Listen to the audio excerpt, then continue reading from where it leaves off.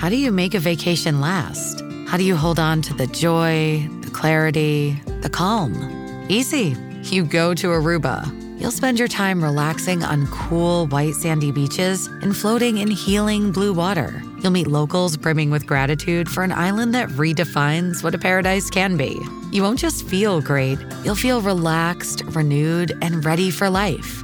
That's the Aruba effect. Plan your trip at Aruba.com.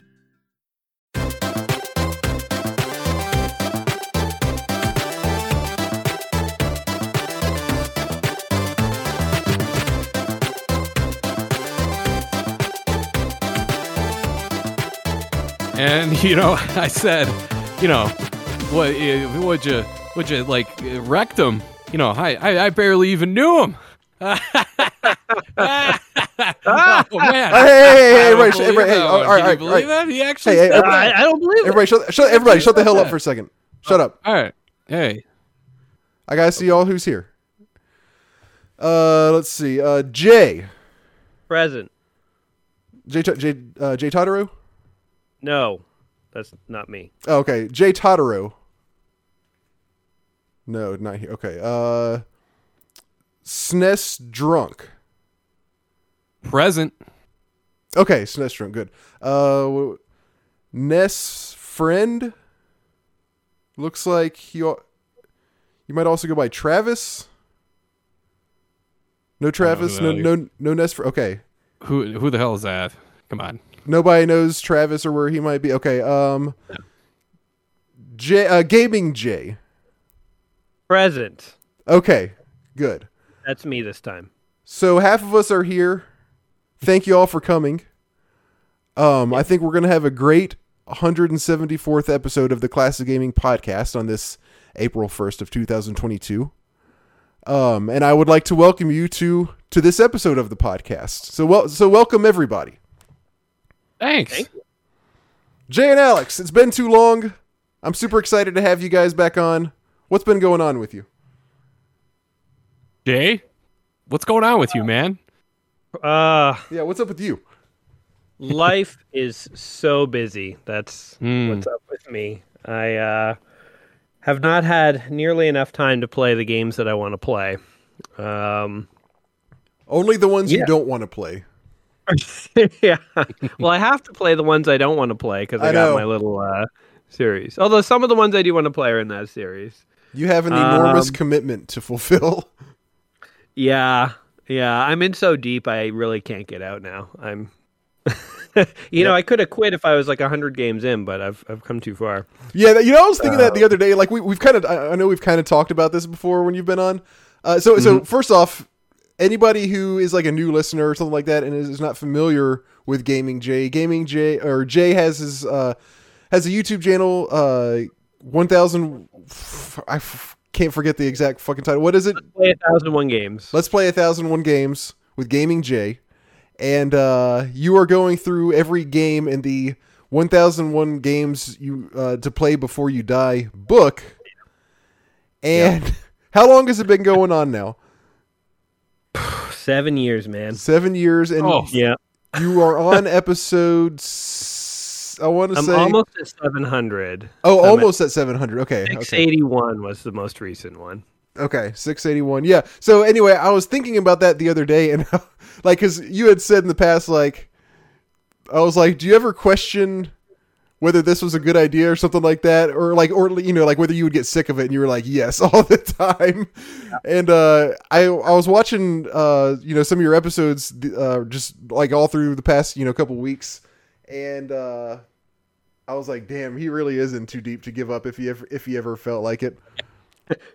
Well, I'm so close. I know. I have to go through with it.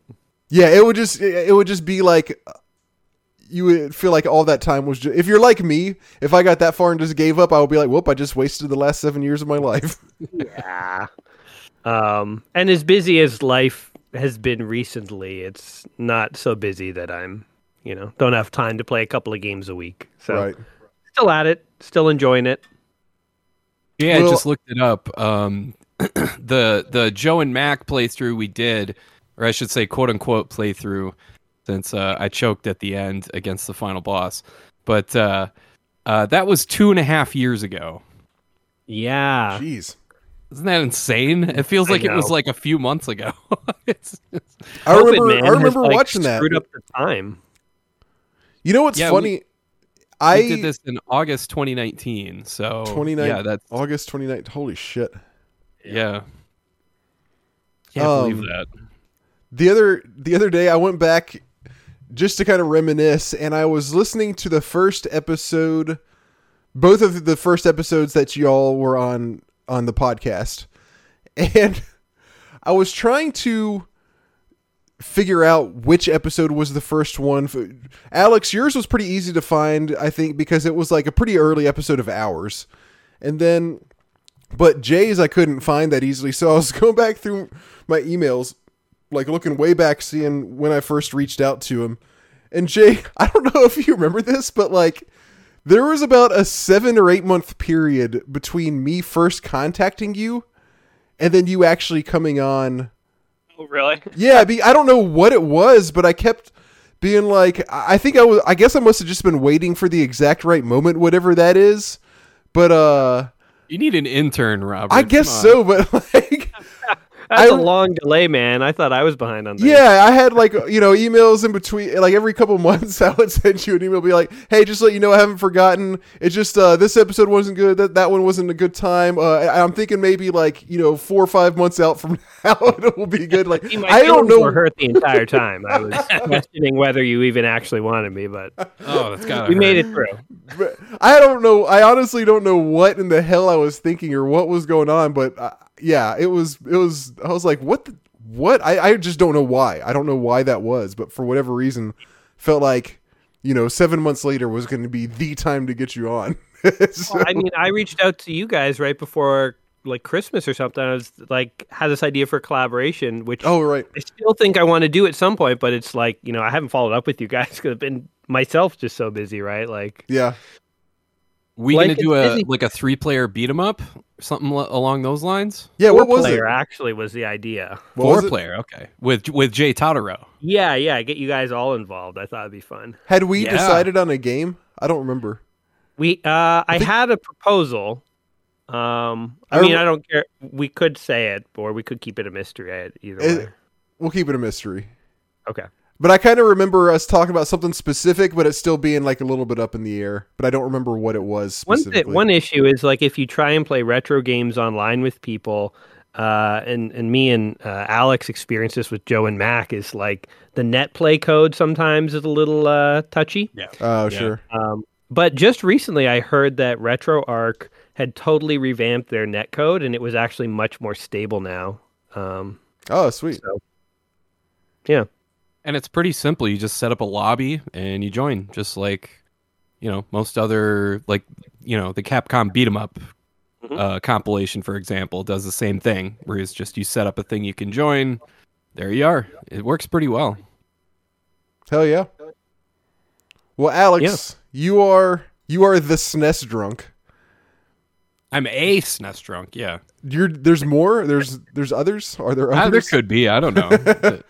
There might be some guy living, in the middle of nowhere that decided to name himself that. I don't know. So again, if there's any new listeners, if you're not familiar with Alex, you run SNES Drunk. You are SNES Drunk. You run SNES Drunk, which is another YouTube channel where you play Super Nintendo games, other games as well, but obviously primarily Super Nintendo.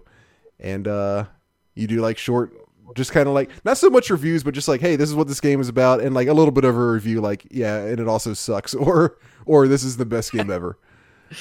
Yeah, well, the whole idea is to like set expectations. Like, here's some footage, here's who made it, here's when it came out, here's what else those people made, and yeah, it's I try and sum that up in a way that's not like dryly reading off a Wikipedia page or something like right. that. I try and make it at least a little interesting, and once in a while throw in some like obscure 90s baseball players like Mark Gubiza or something like that, or Gary Gaetti. It's like, oh, that guy looks like Gary Gaetti. He looks nothing like Gary Gaetti, but I like name dropping those guys. It brings me back to my baseball card days, but yeah, that's what you can expect from SNES Drunk. Speaking of which, you also have Drunk Friend, where you guys talk about 90s athletes.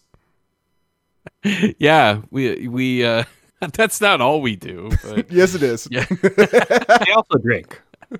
Yeah. It's we just we try and have guests on every once in a while. We've had Sam Griffin from That sounds like a 90s athlete. Sam Griffin. Yeah, Sam Griffin, the point guard for the Golden State Warriors back in 1993. No, it's Sam Griffin is one of the Super Guitar Bros. He's a guitar player fellow. Yeah, he's a great guy. We also had Frank Cifaldi from the Video Game History Foundation. That was really cool. David Ortiz, he's a musician, and now he actually is a baseball player, David Ortiz, but he just happens to share the same name.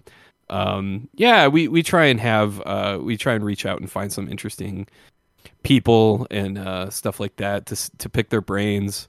But then sometimes we also just like read emails that people send us and just bullshit for like an hour. Right. It's a fun one. First off, I feel really weird like introducing y'all to the audience, because in my head I'm like, certainly everybody knows who both of you are. If for no other reason than y'all have been on a shitload of times. Yeah, right. But just in case, want to give everybody a little bit of background. Yeah. I don't know why this just popped up in my head, but when we were talking about 90s athletes, I remembered that when I was in high school, which was like late 90s, I was looking, I had found my old baseball card collection, which would have been from like the late 80s. Ooh. And I was like, I had like some friends over, and like I just found it and I was kind of flipping through it, and I found this one baseball card, and it was for a baseball player named Rusty Kuntz. And I was like, this is too perfect. Goodness. I remember I taped it onto my monitor like very prominently and just like left it there for a year or so. And the best thing about the guy was not only his name, but he had like the world's greatest unibrow as well. I was just talking about that with somebody the other day, where like baseball players back in the day, they just looked like regular dudes. They look like just like dads that you see at the park, like sitting really on the bench looking at their phone, while their kid plays on the playground, like that sort of thing. It's like I remember my brother slightly overweight. Yeah, slightly. They got the dad bod action going. They're like 5'10", weigh like 210. And, they're wearing, polo shirt tucked into jeans or something like that. And I remember my brother texting me a picture of this Twins middle reliever. And he says, guess how old this guy is. And I'm looking at this guy, and all it is just like a portrait picture. And this dude, I can't remember his name, but I was like, there's no way this guy's younger than 40. And he's like, oh, that guy's like 25 years old. It's like the guy, like baseball players for whatever reason in that era just looked old. I think it was all the cigarettes and the tobacco, if I had to guess. Yeah, I'm sure that was it. Like everybody just lived in a big tobacco haze. Everybody was smoking in their own houses. Dude, my mom, when she first got a job in downtown St. Paul as a typist, she used to tell me about in the office building, there'd be people just like smoking at their desks, like all the walls and the ceiling would be like stained yellow. That's so weird to think about. Like I could never imagine that today. Was like okay. Yeah. Yeah. And the crazy thing is also, obviously, as y'all both know, like people smoking in restaurants too. It's like, do you want the smoking? On airplanes. Yeah, that's the craziest. The fact that people used to smoke on damn airplanes. That's so stupid. How was that ever okay with anybody? Like not even with the health considerations in mind. Like even aside from that, like how did that ever pass? Oh, I just have a small torch in my hand as in this airplane. Yeah, that's a good idea. Now if you have too much liquid in a single container. Right. Right. What now is this? Can't smoke on an airplane? 180. Yeah. I have a quick retraction to make, by the way. I just looked up Rusty Cunt's baseball card on Google, and I must have been thinking of somebody else with unibrow, because Rusty Kuntz was actually a good-looking guy. Oh, really? Okay. Yeah. Let's Google this guy. Let's take a roll of the dice and. I have a feeling he probably is. Are you sure he's not pronouncing his last name Kuntz? I'm just gonna say I'm sure. Well, he might be saying it that way, but I'm sure everyone else did not. That poor guy. Yeah, he does not look like a guy named Rusty Kuntz, that's for sure. No, he looked like somebody. Like if you told me he was famous, I'd be like, yeah, he looks like a famous baseball player. He looks like a baseball player for sure. He's got the jaw. Yeah, I think it's the jaw. He looks like a guy named Dale. But he probably is 10 years younger than he looks. Yeah, for sure. That's something in the air back then, I guess. I don't know. You know what's funny? So I never used Bing, but I just used it for this out of curiosity. It automatically, when you search Rusty Kuntz, turns you to extremely safe search. Like by default, it does moderate. When you type in Rusty Kuntz, it goes, what did it call it? Strict. It goes into strict mode. In this case, that's probably a very good thing. Yeah, I don't know if I'd want to do, the totally off filter. For that. Let's just thanks, Bing. You for once, thank you. I'm just I'm gonna leave safe search on for this one. Yeah, thanks for doing that. I ramped it up a little.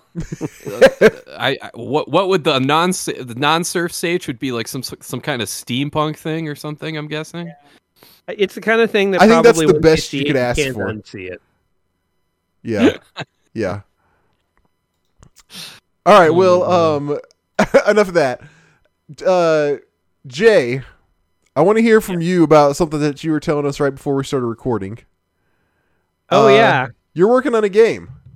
Yeah. So we were talking about like what we were playing recently, and I was mentioning that I haven't been playing as much recently, but one thing I have been working on in my time off is a game. So for people who've watched my channel for a long time, they probably know that one of my favorite set of DOS games ever were the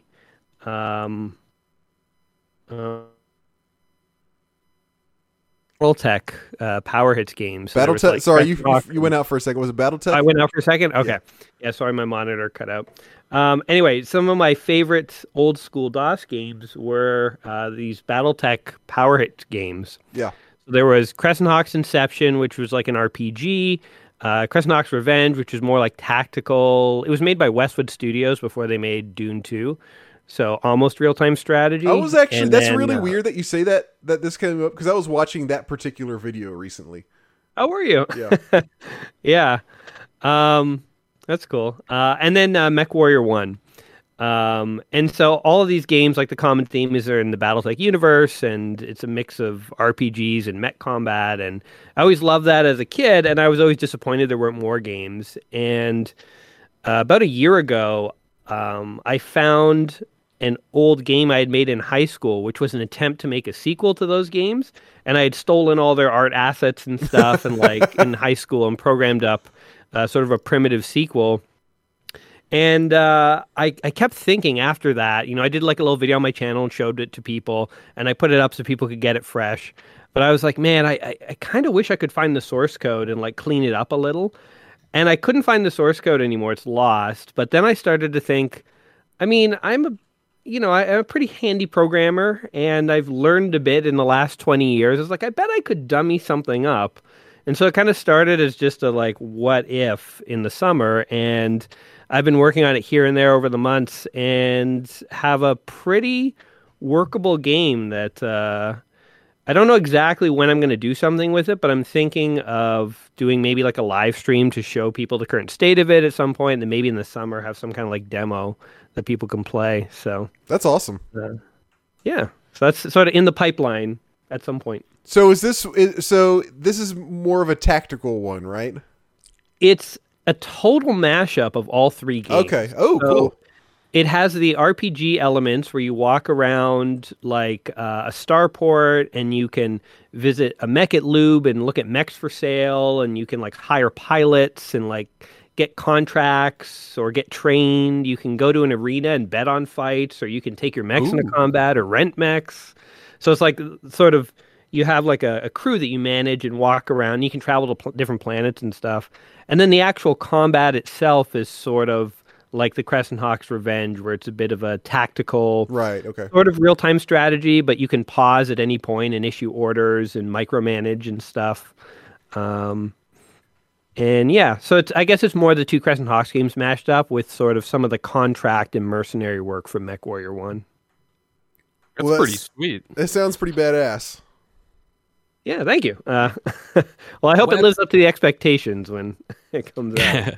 That's one thing I loved about Wing Commander is where you can go to the bar and like just talk to people, and people mention stuff like that. So anything that has that kind of like that world building element to it like that is pretty fun. Yeah, and one of the things I'm trying to do is all the sort of world and stuff around it is scriptable, and the maps are made with an open source map editor called Tiled, which is used pretty commonly in indie games. So my hope is that when it goes out, other people who are interested will be able to like make their own campaigns, add new maps, do whatever they want with it. So it'll be very modifiable. Sweet. Damn. Well, yeah, I'm definitely looking forward to seeing some of this once you have something to show us. Yeah. All right, well, badass. Well, if anybody didn't figure it out yet, you should have easily from the fact that he was not present for the roll call. Jay Totoro is out.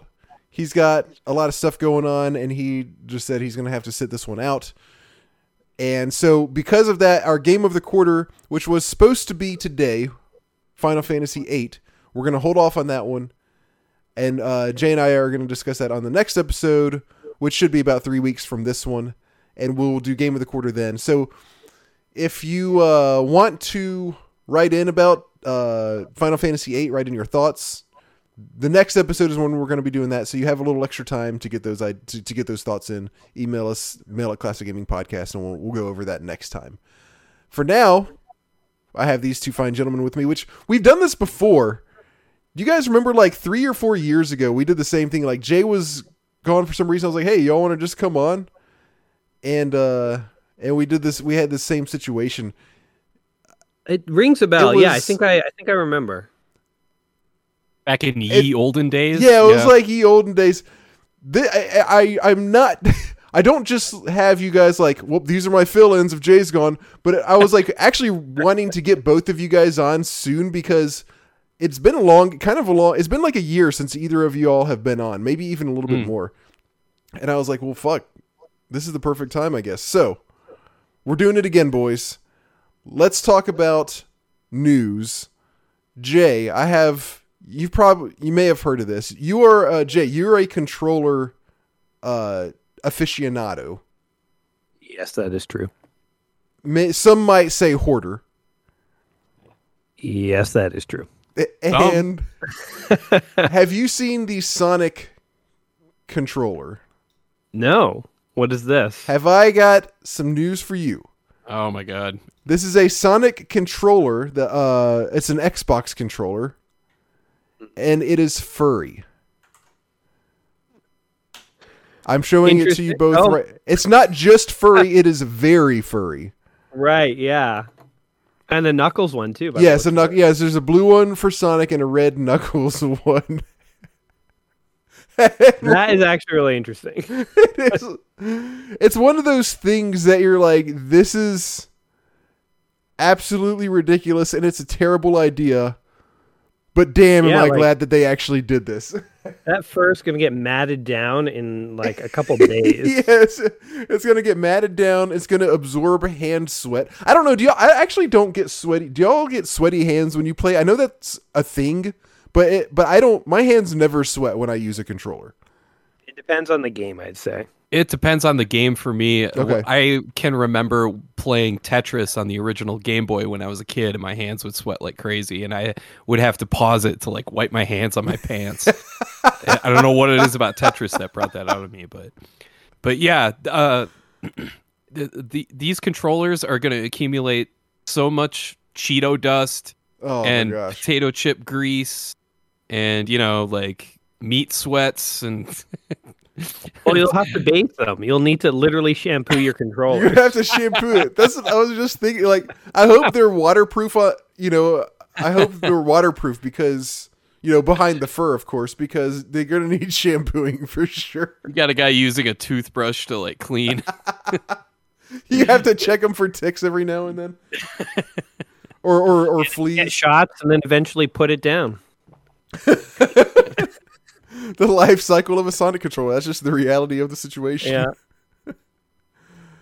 But yeah, I've heard a lot of people talk about how dumb it is, which it is dumb, but I really like if I was a Sonic fan, I would probably buy both of these just because they had the audacity to make something like this. I really love that. I think it's awesome. It's funny. I just checked the link because it is April 1st. So I just wanted to make sure. But no, this news came out like 2 weeks ago. Right. Yeah, the news came out a week or so ago. This is a real thing. Now, what if this is like space, like maybe Microsoft invested in really space age fur technology that can never get matted down, dirt will, be pushed away from it through static. Like maybe this is like really advanced technology fur we're dealing with here. Maybe it is. I mean, it is Microsoft, like you said. Hold on. Feel weird though. It's gotta feel really strange. Yeah. Okay, I'm reading a little bit more into this article, and it's not entirely clear, but these might be like they're only making 2 of them or something like that, because it says to celebrate the upcoming film Sonic the Hedgehog 2.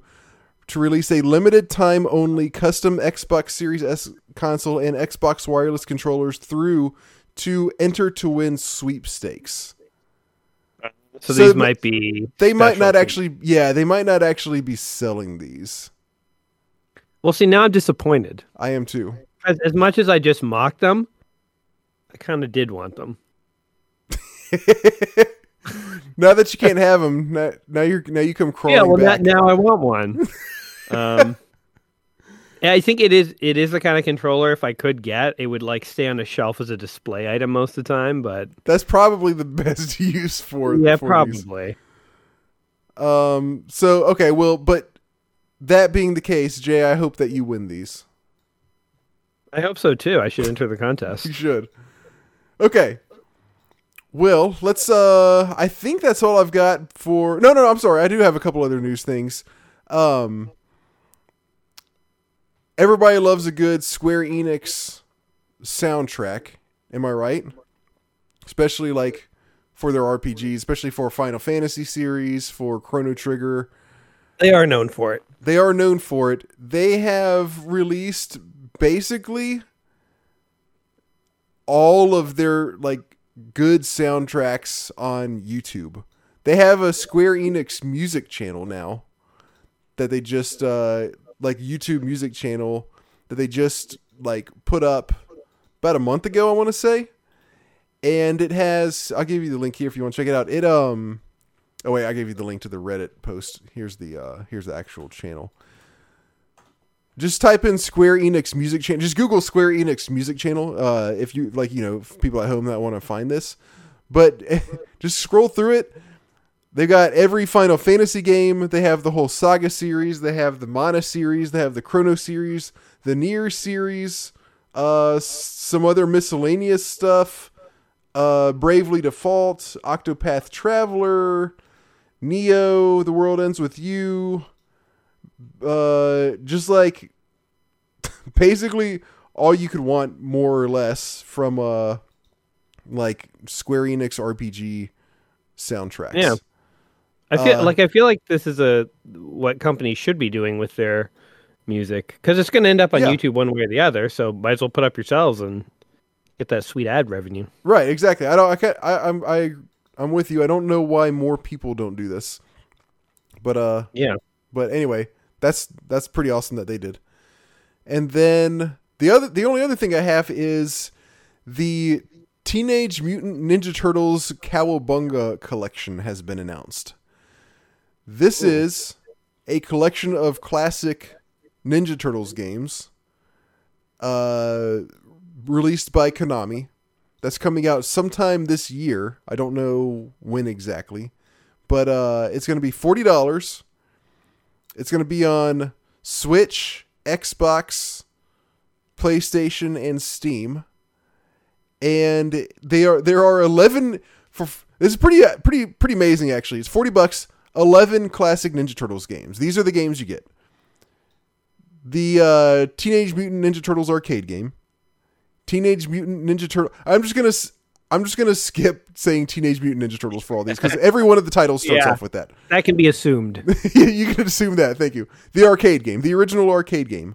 Turtles in Time, the arcade game. The NES game.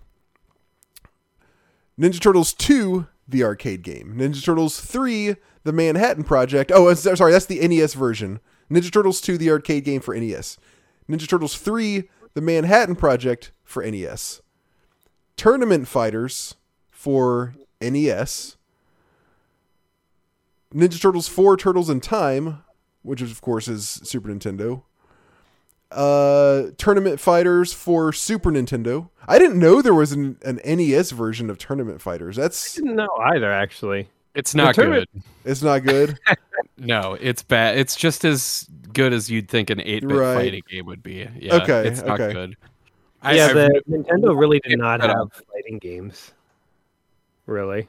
Yeah, you're right. There really wasn't until Super Nintendo. It was like Super Nintendo, Sega Genesis is when they really popped. Yeah. Yeah, Street Fighter 2 era. Right. Yeah. Let's see. Turtles in Time, Tournament Fighters.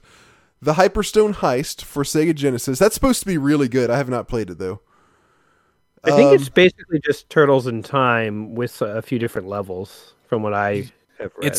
It's the arcade game with a few different levels. Oh, I see. Yeah. That's another one that's kind of a weird inclusion because it's it's like here's a home console version of the original arcade, which is also on here. Kind of weird, but yeah, the it does have some extra stuff though. Okay. Tournament Fighters for Sega Genesis. So we get 3 versions of Tournament Fighters. Fall of the Foot Clan for Game Boy. Ninja Turtles 2 Back from the Sewers for Game Boy. And finally Ninja Turtles 3 Radical Rescue also for Game Boy.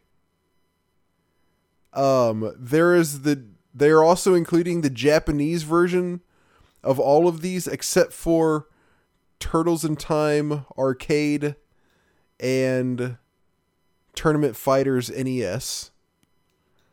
And then there is online functionality. So online multiplayer, I assume is what online functionality means for for TMNT Arcade, Turtles in Time Arcade, Hyperstone Heist, and Tournament Fighters Super Nintendo. That's excellent. That's pretty badass. That's the reason to get that right there. Yeah, I 100% agree. Like, I'm very, very much looking forward to this. Now, is this being timed? Because I know they're releasing a new Ninja Turtles arcade game style fighter game. Is this being timed like with that or before to build up hype? Or? They have not announced a specific date for either of them, but both of them have been announced for this year. I think that'd be a good assumption, though. Yeah. Yeah. Probably, yeah. But that's a lot of Ninja Turtles for 1 year. Oh my gosh, it is not enough. I love that they with collections like this, the Castlevania did the same thing where they put those Game Boy games on there. Yeah. And I always end up really enjoying them. Although I will say I do remember the first Fall of the Foot Clan being an extremely, extremely limited game, even by Game Boy standards. Like it's a 2D beat 'em up, and it almost plays like one of those Tiger handheld games. Like oh my gosh, so limited. But I have not I think that scared me off of the other two games. I have not played those, so I'm excited to check those out. I had followed the Foot Clan, but I don't remember anything about it just besides it was 2D side scrolling. Yeah, I just remember fighting on top of a train, and then there's like foot soldiers that pop up, and it's so like the animation is like 2 frames for everybody. Right. It's and the attacks are extremely just jank, and it's just not good. I mean, it would have been fun, like on a car ride to Iowa when you're a kid or something like that, but Sure. But playing it now, the novelty is going to wear off in a couple minutes. Gotcha. Well, so that's, again, coming out sometime this year. Nobody knows when exactly. Okay, real quickly, the only other kind of, this isn't really classic gaming related, but I guess it tangentially is, Street Fighter 6 has been announced. Oh, and it had that terrible logo. Had the terrible logo. It had the very large Ryu. Oh, yeah, Grandpa Ryu, yeah. And that's all. That's literally all that we know so far. So the only news is that yes, they are working on Street Fighter 6, and it has a bad logo. That was evidently. I just remember seeing the logo. It looked like the most generic thing I've ever seen. Yeah, it's like what? What was wrong with the old one that you've been using for 30 damn years? Like, why couldn't we just keep that one? Got to mix it up, I guess. But then somebody discovered that they pretty much took it from a logo, like one of these websites where you like buy a logo design.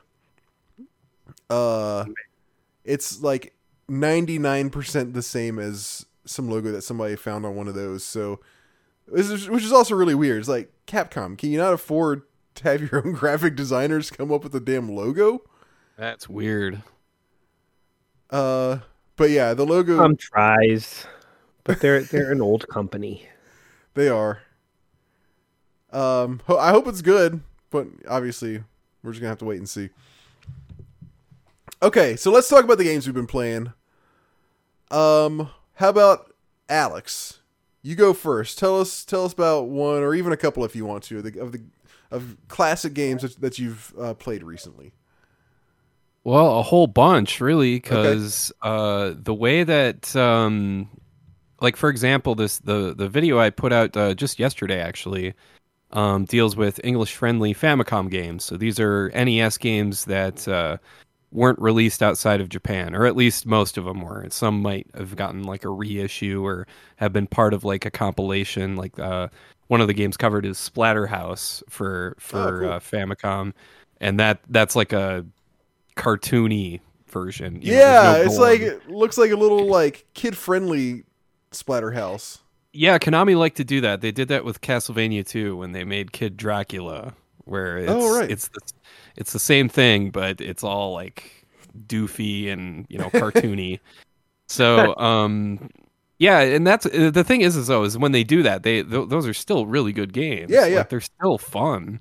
The controls are like really spot on, and it feels like you're playing like a really polished game. They're not just like throwing those out as like joke games or anything like that.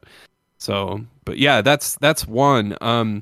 But the way I put these videos together, like that video in particular, probably took almost a year because I don't do everything all at once. What I do is I just kind of keep my ear to the ground for certain stuff, and then it's like, okay, I want to do a part 2 of this English-friendly Famicom games thing. So I've got 2 games right now, and then like a month will go by, and I'll find another game, I'll add it to the list, I'll get some footage here and there when I have time, and then in a couple months will go by, I'll find maybe 1 or 2 more games, and and then it gets to the point where it's like, okay, I've got 12. I think I finally have a video here, and then that's at that point when I dive in. So, gotcha. That sounds like a good way to do it, as opposed to just like trying to find stuff. Yeah, I bring this up because I brought this up to Trav yesterday, and he was looking. I could practically see him look at me like I have 2 heads. Where it's like, how do you do that? Like what? Like I don't understand. And it's like, dude, I have like 25, 30 list ideas like that where Right. I'm constantly like taking notes and, you know, jotting things down. And I've got this big Google Docs thing of all sorts of like list ideas that I want to do. It's just, I can't sit down and do them all at once. I have to wait till I guess they're ready. So otherwise it gets to the point where it gets forced, where it's like, okay, I need to shoehorn some crappy games into this video to make sure that it gets done. It's like, I don't want to do that. Like, that's stupid. But but I also wanted to bring up the other game that's kind of unusual for the Super Nintendo, since you brought it up earlier, Robert, before we started recording. Waku Waku Ski Wonder Shoot. Yeah. Yeah, and it's a Mode 7 skiing game, downhill skiing. And it's got your classic Japanese flavor to it with a guy in a banana suit. That's one of your characters you can race as. You can also race as like some kind of Starman kind of a deal. It's a combat racing game. You can fire off, blue fireballs and stuff like that. It's pretty fun. There isn't another skiing game. It's basically like just a Mario Kart ripoff, but it's skiing and it's weird, and it's kind of fun, I guess. So yeah, if you're into that, Kind of fun, I guess. Doesn't sound like a huge endorsement. yeah, it's. I mean, don't go out of your way to play it or Right. anything like that. But It's one of those ones that's like fine. If you happen to find yourself playing it, you're not going to necessarily regret it. You wake up one morning and you have a controller in your lap and that game is playing. It's Go like, ahead, hey, just go for it. I'm in a How good place did this right happen? now. Yeah. And I wish I woke up in the morning like that. Wouldn't that Midway be? through playing something. Wouldn't that be awesome? That'd be a nice way to wake up. Just like, oh, Yeah. okay, shit, I'm playing a game. All right, Oh, what is Roll with this? it. Skiing? Downhill skiing? That's weird. downhill skiing, and I have projectiles. I guess maybe. Okay. But yeah, that's basically all I've been playing in the past. I hope to be able to be playing that aforementioned Ninja Turtles game soon, because that game looks effing awesome. That's as excited for a game as I've been. Oh, so not And- not the collection, but Not the collection. Shredder's Revenge. Shredder's Revenge, the original game that's going to be coming out. I cannot wait to play that. That's going to be so much fun. Yeah, I'm very excited about that too, and luckily I have like other friends who are also excited about it, so, because that's the way it needs to be played. Oh, of course, yeah. Okay, cool. So that's pretty much it for the stuff that you've been playing. So, so Waku Waku, not bad, not great. It's fine, yeah. Yeah, it's fine. It's there's some people that really dig racing games. So Only yeah, if you accidentally find yourself playing it. if you just accidentally, just like pop out of the sky onto a couch with a controller in your lap, it's like, oh, here I am playing this game. Well, it's not bad. Okay. Jay, over to you. What have you been playing? Well, I know there's one game you want to talk about, but Yes. before we get to that, on the theme of random sports games, one game I played recently, that was kind of on theme and funky, was Ninja Golf for the Atari 7800, which I never had as a kid. It's like I might be getting this wrong, but I think it was basically meant to be a competitor to the NES, more or less. It came out around that era. And it has a lot of the old Atari games, but just spruced up a bit. And I guess in my head, I never thought of it as that advanced of a console because the Atari games were looking dated by the time the NES was coming out, Right. But Ninja Golf is kind of an interesting game. Excuse me. I wouldn't consider it like amazing. I guess I'd put it in the same category that if you woke up and you were playing it, then maybe you'd keep playing it for a bit.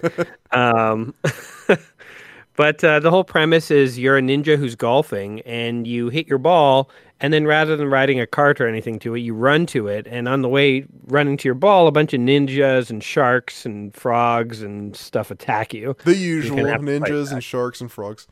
Yeah, obviously. And I like the combat is pretty simple. Like we were just talking about, like the what was it, Fall of the Foot Clan or whatever on Game Boy, which is like a 2D brawler. Yeah. And I would say this is probably pretty similar in terms of complexity. Like it's very basic. So yeah, it's more. I found the concept interesting, and I thought if somebody took this and like remade it in modern times and made it a bit more sophisticated, a bit more power ups, a bit more complexity to the levels, like kind of an interesting idea. And when you make it to the green, there's no putting; you fight a dragon, and that's how you finish. Oh, really? That's cool. As it should be. I would watch golf. But one thing that, oddly enough, was hard when I was playing it is, I guess I've played so many old games for like, old computers and stuff, that sometimes I play an old game like this, and my brain thinks you have to press up to jump, because a lot of these old games did that. Yeah. They wouldn't have a button; they would have up be jump, and I hate when up is jump. Yeah. It's the worst. But I was playing this game, and I had a button to jump, but I kept pressing up, and so I kept taking hits. And I was like, wow, it's crazy. Like, I can't not think of this as one of those games where you press up to jump. So, anyway, that was one that I played. I've seen this game. Like, I've seen the cover for this game before, and I don't know why, but I've never thought to look into figure out exactly what is Ninja Golf. Like, I never have checked out the gameplay or anything, which you would think is the first thing you would do anytime you see something called Ninja Golf with a cover like this. But I never did. And you know what? You're not wrong. It's not a great game, I'd say, but it's interesting. I like the concept a lot. Yeah. I think one of my viewers left a comment, and they had the perfect description for this, because the golf part of the game is admittedly very basic. And they were like, this feels like the dev was tasked with making a golf game, but they wanted to make a ninja game. So they made that. That could be. So the golfing is pretty. So is it just like press A to wind up, press A to swing? Yeah, it's like you aim where you want to go, and then there's sort of like a dot that shows you where your golf ball is going to go, and it constantly moves forward, and then it resets back to you. So it's just sort of constantly sliding forward, and then when you press the button, wherever the dot is, that's where your ball ends up. Oh, so if you're like trying to get maximum distance and you hit it just a little bit too late, then it basically goes nowhere? So there's some gameplay mechanic to it, but like if you think of like the classic golf mechanic, it's like Mario Golf or NES Golf. Like you have that meter and you got to hit the button twice. And so it's like the golf part could be more complicated. The fighting, if the fighting was more like Double Dragon and the golf was more like NES Golf, that would be a crazy interesting mashup, I think. Yes, I think so too. But it was fun to try. And then, as you know, another recent one I played was Q*bert, which obviously everybody knows. And I sometimes go into these old games, like the classic ones, like Q*bert and stuff, and I think, oh yeah, like this is gonna be easy, and I forget how like hard. Dude, I do the same exact thing. I know exactly what you're talking about. Yeah, like there's a weird delay in Q*bert where you try and jump between blocks, and it's like it's just long enough to get constantly screwed up. And then the snakes or whatever the heck are chasing you get you. Plus, I mean, Q*bert's like that isometric view, and sometimes I go to press like up to the left or the right, and like my guy jumps off a cliff. Like it's hard to precisely indicate to Q*bert where to go. Yes, you know what I did about. So I played this on. I have this on Nintendo, and I played it probably 8 months ago for the podcast. The best thing that I figured out to do is to just turn the control. I'm sure you were probably playing it on computer, right?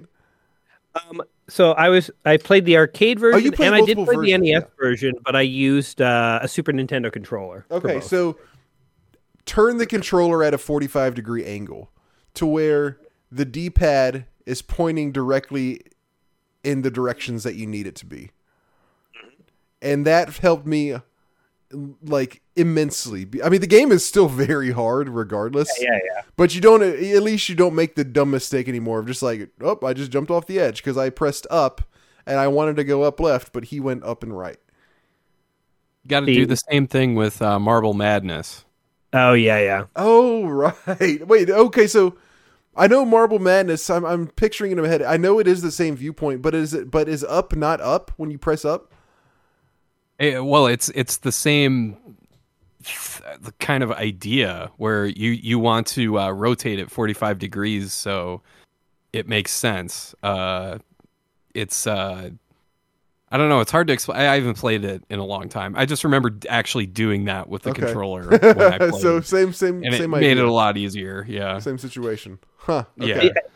I think people who can rotate the controller and that works for them are lucky because, again, my brain doesn't work that way. It just doesn't do it. Just doesn't. When I process rotate the that. controller, it's like I think, oh, the controller's rotated, and so it's like I have to make adjustments, even though I know I don't, and I end up counteracting I'm. Your brain like overcompensates for the controller being turned. Yeah. There's basically no hope for me in some aspects of game controls here. But. You need a controller made specifically for Qbert. Yes, I need the Qbert specific controller. If there was one out there, you probably would have already had it by now. Probably, yes. Added to my... That would be hilarious if they made one of those, like for Nintendo. It was exactly the same, except just the D-pad was an X instead of a plus. You know what? They made so many weird accessories for the NES over the years that I wouldn't doubt that something like that exists. Like things that are very game-specific. Oh, yeah. Yeah. I mean, there were Konami controllers for fighting games that they made, where there's one for Super Nintendo where you can actually record a sequence of buttons, and like there's 5 buttons. There's like 5 presets, so to speak. So you can press the number 1, do a preset. Say you want to do like a Hadouken or something like that. I'm sorry, Hadouken. Say you want to do that, and you can program that, and then press 1 again. So then, when you play the game, you press the 1 button, and it just does that. It without you needing to do the quarter roll with the high punch or whatever. It almost feels like cheating. It does. Yeah, it's very much so. Yes. Yeah. I just looked this up. This has too many buttons for a Super Nintendo controller. Yeah, it's got like 5 presets that you can use. It's insane. See, now that's the kind of controller that you don't tell your friend exists, and then you invite your friend over to play, and oh yeah, I've never seen this one before. Yeah, that's one I picked up several years back, and yeah, it's got the program button. It's got all sorts of lights, the green lights. I still don't know what real time does. I think maybe that disengages all the presets or something like that, or maybe resets them, but it's it's a really fun controller to have for fighting games. Do y'all remember the ones that would do quote slow-mo and just rapidly pauses and unpauses? Yeah, that was super awkward to use. I remember my brother picked one up right away, and we used it when we played Final Fight. And for Super Nintendo, and Final Fight's one of those Capcom games that does that like it does this like big bass riff when you press pause. So it was like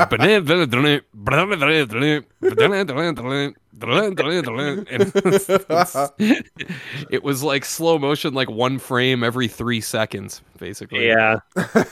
Comes with a free headache. Yep. Yep. The last game that I'll mention is Secret of Monkey Island. Yes, it's your favorite game. It is. It is my favorite game, and you put that up today. Like the timing could not have been better. Yeah. Yep. And so I had actually I'd played Secret of Monkey Island 2 a long time ago on my channel. So long ago I forgot it even happened.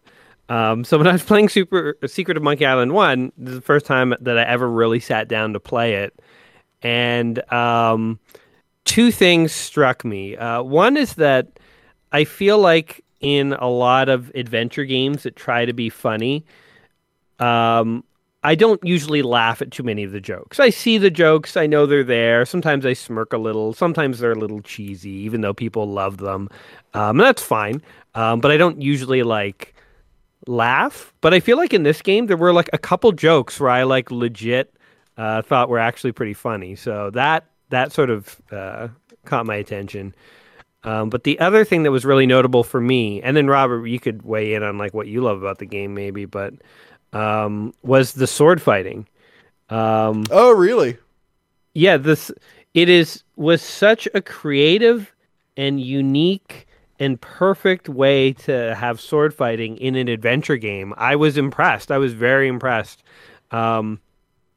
I just, when I read that there was going to be sword fighting, because for a lot of these adventure games, I'll have like a walkthrough beside me, and I'll just sort of glance over when I need to know like the next major step. Cause, right, so it's not an hour-long video of you just figuring out. Yeah, me having no idea where to go, which is Yeah. what it would be if I didn't have any guide. But I try not to read like every little nook and cranny so that I can actually experience it as I go. Yeah. A little bit. But I saw there was going to be sword fighting, and I just assumed, like it'll be like, an action sequence where you use the arrows and the keyboard, or you click on things or whatever. But instead, the sword fighting is really interesting. You get a sword, and you get trained by this guy who tells you that insults are like the key to winning a sword duel. And then you go out on like the open road and just get in a whole bunch of duels with like random dudes, and they yell insults at you, and you try and insult them back. And initially, you don't know any good comebacks, so you just start losing. But you eventually start to see what their comebacks are, and once you hear a comeback, then you can use it the next time you get insulted. So you basically, it's almost like earning experience in an RPG, but it's like there are no experience points. It's like literal things you've experienced you can remember, which I thought was really neat. And so you go, you fight enough guys, you hear enough insults, hear enough replies that eventually you know how to insult anyone on the road and win a fight. And then you have to go and duel this like sword master. And when I was playing the game, I was like, oh, it's kind of disappointing that, the sword fighting is so unique and stuff. And now we're going to go fight her. She's going to say the insults. We'll know the replies. It's too bad that it's sort of capped out at that level of complexity. But then when you go to fight her, she insults you with insults you've never heard. And you have to look for replies that you've memorized and learned on the road that actually will come back against her insults, which you haven't heard before. So it's like there still is replies that you've got that will work on certain insults of hers, but you have to figure out the match. And I was just like, wow, that is so interesting. And it was like a really fun way to have fighting in an adventure game, which adventure games are typically all about discussion and talk and puzzles. So it was like very puzzly, and it was really a dialogue way of combat. And I just thought that was really neat. Yeah, it is. So it's really fun to hear you talk about that part of the game, because a lot of people dislike that part of the game because really, yeah, and you kind of sort of touched on it a little bit when you said it's kind of like an RPG, because it is a little bit grindy, because you kind of just have to spend some time getting in as many sword fights as you can, just so you can hopefully hear a new comeback or hear a new insult or something. And I could see, especially if you were replaying this game, the grind. I could see there'd be like a grind there, and it would be the part you want to get past. It is, but it's not really. I mean, it doesn't take that long. I think like it kind of feels grindy, maybe just for an adventure game, because you normally have to do that kind of stuff. But it's what, like 20 or 30 minutes, and you've gotten everything you need, probably, right? Yeah, it doesn't take all that long. It's really not too bad. And yeah, I also agree, like the way that they cap it off when you fight the sword master and you have to use the same comebacks against different insults. I thought that was really creative as well. Yeah, I basically, I'd never seen something like that in a game before, and it just struck me as the perfect way to implement fighting in a dialogue heavy genre. So yeah, I liked it. I got I bought the limited run games set that they recently did of Monkey Island, and it could just it comes with all the games, and it comes with like some other. It came with like what are they, like, forget what they're called, like a little 3D art box type thing. You know what I'm talking about? Like hologram? No, not a hologram. It's like The magic eyes? no. I'll look it up to see what it's called. But it's the scene from. I'm not sure if you've seen this, but when he gets tossed and he's underwater, have you gotten there? I haven't watched. I watched the first 20 minutes of the video today, but I haven't seen the whole thing yet. I only got to the second sword fight, and then that's where I sort of capped out. Okay, so I don't think you've seen this part, but there's a scene where he's underwater, and it's a picture of that scene. So it's got little things like that, and it also came with the book where they did honestly pretty long interviews with a bunch of the people that worked on it. And Ron Gilbert, who was kind of like the guy in charge of the game, he said that they knew that they wanted kind of like the staples of pirate movies to be in this game. And one of those things, of course, was it has to have sword fighting. But they didn't know how they were going to have sword fighting because they didn't want to have an action section because those just usually don't turn out well when you try kind of shoehorning an action sequence into a point and click adventure game. So they were trying to figure out that, they were brainstorming, trying to come up with ideas, and they went and watched a bunch of pirate movies, and they realized in all the pirate movies during sword fights that they're constantly just quipping at each other the whole time. And so that was how they came up with the idea for that. Huh. That's very neat. That's awesome. Yeah, it is pretty cool. So yeah, it is interesting, and I'm glad to hear that you like that part because, yeah, a lot of people dislike it, but I don't, and I kind of fall in the middle. I do get a little bit bored of just walking around constantly, let me fight this guy, let me fight that guy. Hopefully I get a new insult, but it's really not too bad. And I think overall it's done. It's really creative the way that they handle it in general. Does the sword fighting come back later in the game, or is it once you beat the sword master that's the end of sword fighting? No, that's all. That's it. Okay. And one other question for you, because when I was playing it, one of the bad guys LeChuck or whatever, yeah, the ghost pirate, I was really sort of feeling like this is just generally similar to Pirates of the Caribbean, the first Pirates of the Caribbean, and I started to wonder, I didn't beat the game or anything, so I didn't get too far, but I was like, did Pirates rip off Secret of Monkey Island a little? Has anyone ever mentioned that, or is this my So I remember you saying that something about that in the video, and I always thought that Pirates of the Caribbean came out first, like the ride. The ride did, that's for sure. But the movie... Oh, so you're wondering if the movie ripped off of the game? Yeah, because the original ride, did it include pirate ghosts? Or I don't remember. I know the movie. Yeah. Oh, yeah. The ride had ghosts for sure. The ride had skeletons. I remember being scared by those when I was a kid. Yeah, it had skeletons, and when you first get on, and I'm not even sure if they have this part anymore. I think they still do. But the first thing you see is a ghost. It's like a female ghost piloting a big boat, a big pirate ship. You remember that part? And she's kind of singing or something, and it's real breezy.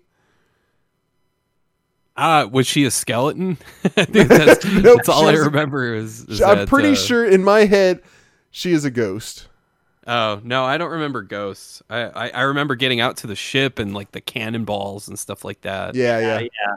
But I didn't even remember there were skeletons. I thought it was all humans. I don't remember the skeletons. Yeah, this was back in the 80s when I went. So maybe it changed since then. Well, I don't think I've only seen the first of those movies, and I've only seen it once or twice. I don't remember ever thinking oh, that's ripped off from Monkey Island, because Monkey Island is just it just kind of is an amalgamation of pirate movie tropes, and so you would have to take something very specific, I think, to really be able to say oh, that's from Monkey Island. It would have to take something way too specific. And so any similarities, I think, are just similarities of the fact that it's they're both trying to just kind of make fun, just fun pirate adventure movies or games in this case. Yeah, I think when I saw LeChuck, it just reminded me of Barbarossa because he was like a ghost and he kind of looked similar. Oh, sure, yeah. That's where sort of the idea cropped into my head. And I didn't think it was necessarily true, but just for someone who has played through the game many times, I assume, I just thought I'd ask. Gotcha. So overall, it seems like you kind of liked it. Yeah, and actually, I think at the end of the video, I even said, if people are interested, enough people comment asking, then one day I could see coming back and like playing this one through, because it's like I had fun with it, and as I'm going through this 1001 quest, I try and limit each game to about an hour at most. Some go over that, but for a big adventure game, there's a lot more to it, I'm sure, that I haven't seen. So, there's quite a bit still. I've only watched about the first 20 minutes, but I'm gonna guess you probably made like, again, you're using the guide a little bit, so you're probably a little bit farther than most people would be. You're probably like 10% in, I would think. Yeah, that probably sounds about right. Yeah. Yeah. Cool. Well, I'm super glad that you like it. I hope you play it some more. I would like to see and hear what you think about it. Is that it? Well, if I do, you will know. Awesome. Is that all that you've got, or is there anything else that you'd like to talk about? No, that's all I got. Well, it's okay. You know what? I was gonna have a perfect segue, but I'm gonna break it up because I want to talk about my games in a different order than the segue would call for. So I've got two games. One of them is a Virtual Boy game called Teleroboxer. This came out in 1995, and it is a boxing game, as you can probably tell from the title. As you can probably also tell from the title, it's a robot boxing game. I don't know where I'm sorry, I do know where Tele comes in because the robot boxers are being controlled by like other characters. So it's like, wasn't there a, oh no, wait. Okay. There was a Hugh Jackman movie, but didn't he actually fight robots himself? He didn't control a robot, right? He was actually boxing robots. You all know what I'm talking about? Pacific Rim? No. Hugh Jackman fighting robots. Yes, Hugh Jackman robot boxing movie. Let me see. I was about to say it's like this, but I'm pretty sure it's called Real Steel. I'm pretty sure they were not remote. I know what you're talking about now. Yeah. Yeah, I don't think those were remote controlled robots. I think he might have actually been boxing the robots himself. It sounds ridiculous, but oh wait, no, maybe hold on. I'm pulling up a trailer. Let me see. Was he boxing the robots, or was he controlling a robot boxing another robot? Okay, I think they were remote. Yes, they were remote controlled robots in this one too. It wasn't Hugh Jackman versus robot. Damn.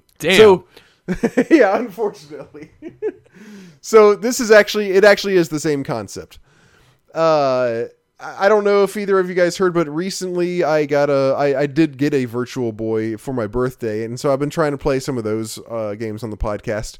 And so this is just the most recent one that I played, and it's a first person viewpoint, just like God. Now I'm questioning myself again.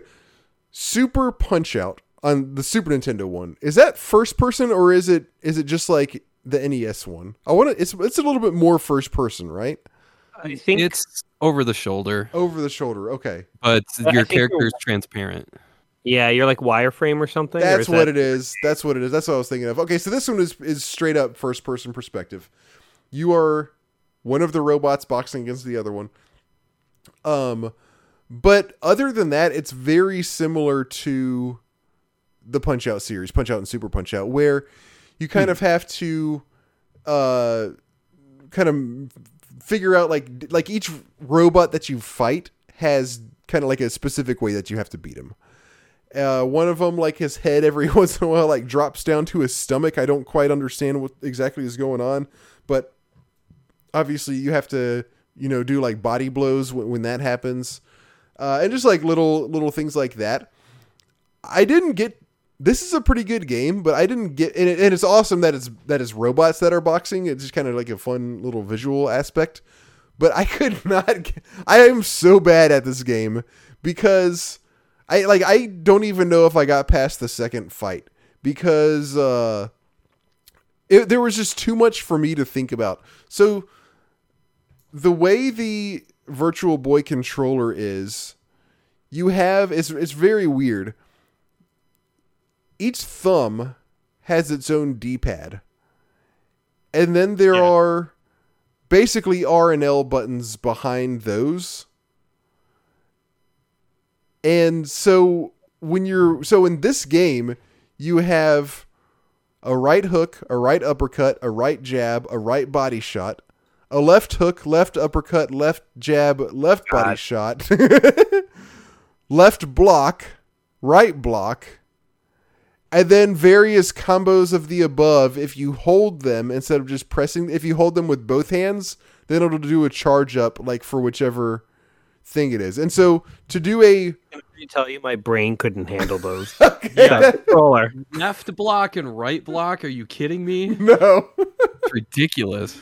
Okay, so that makes me feel a little bit better. That sounds like a lot to you guys too, because I just could not get anywhere with this. To do a right... Okay, it's like to do a body shot, you press...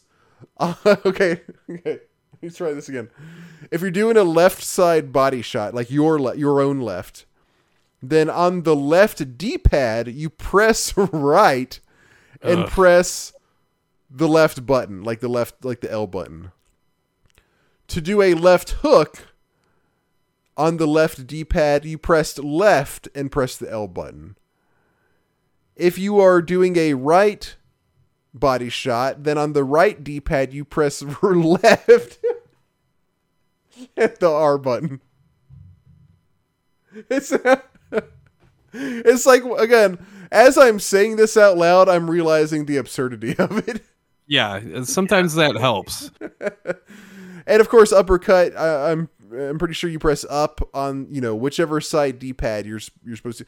I don't know why you have to have two D-pads, but this is where we are. Oh, maybe they're going for the dual joypad feel, but couldn't quite wrap their heads around it yet. Yeah, I guess so.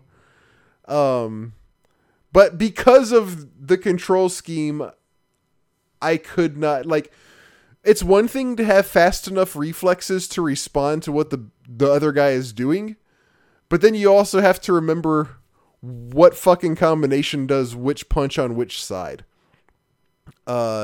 So yes, as you can see, as I explained, I did not get very far in this at all.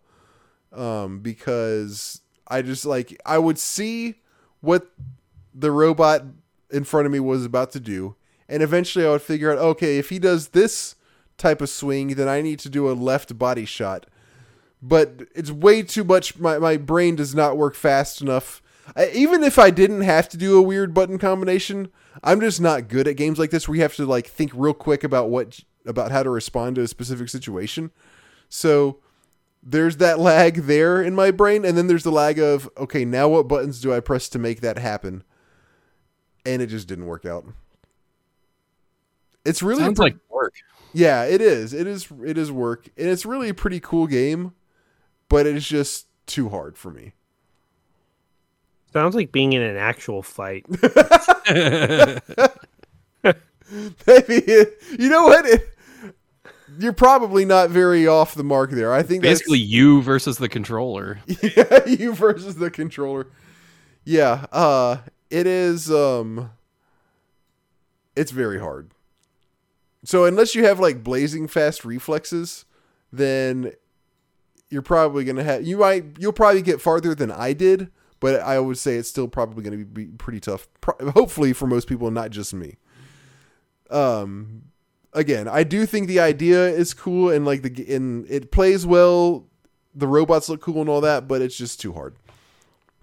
The other game I played, this is where my awesome segue was going to come in, because I was going to mention, Jay, one of the things that I like about Monkey, there are a lot of things that I like about Monkey Island. One of those is that the story is actually pretty good, and it unfolds like you get more and more pieces of the story. It gradually unfolds like as you play through it, which sounds like a very basic thing, but in a lot of older point and click adventure games, they really lack that. It's like they lay out the plot at the beginning and then it's just 10 hours of you figuring out how to solve puzzles with very little like unfolding of the story in between. It's like story, then just puzzles, and then like they wrap it up at the end, and they don't do much to develop the story as you are solving all these puzzles.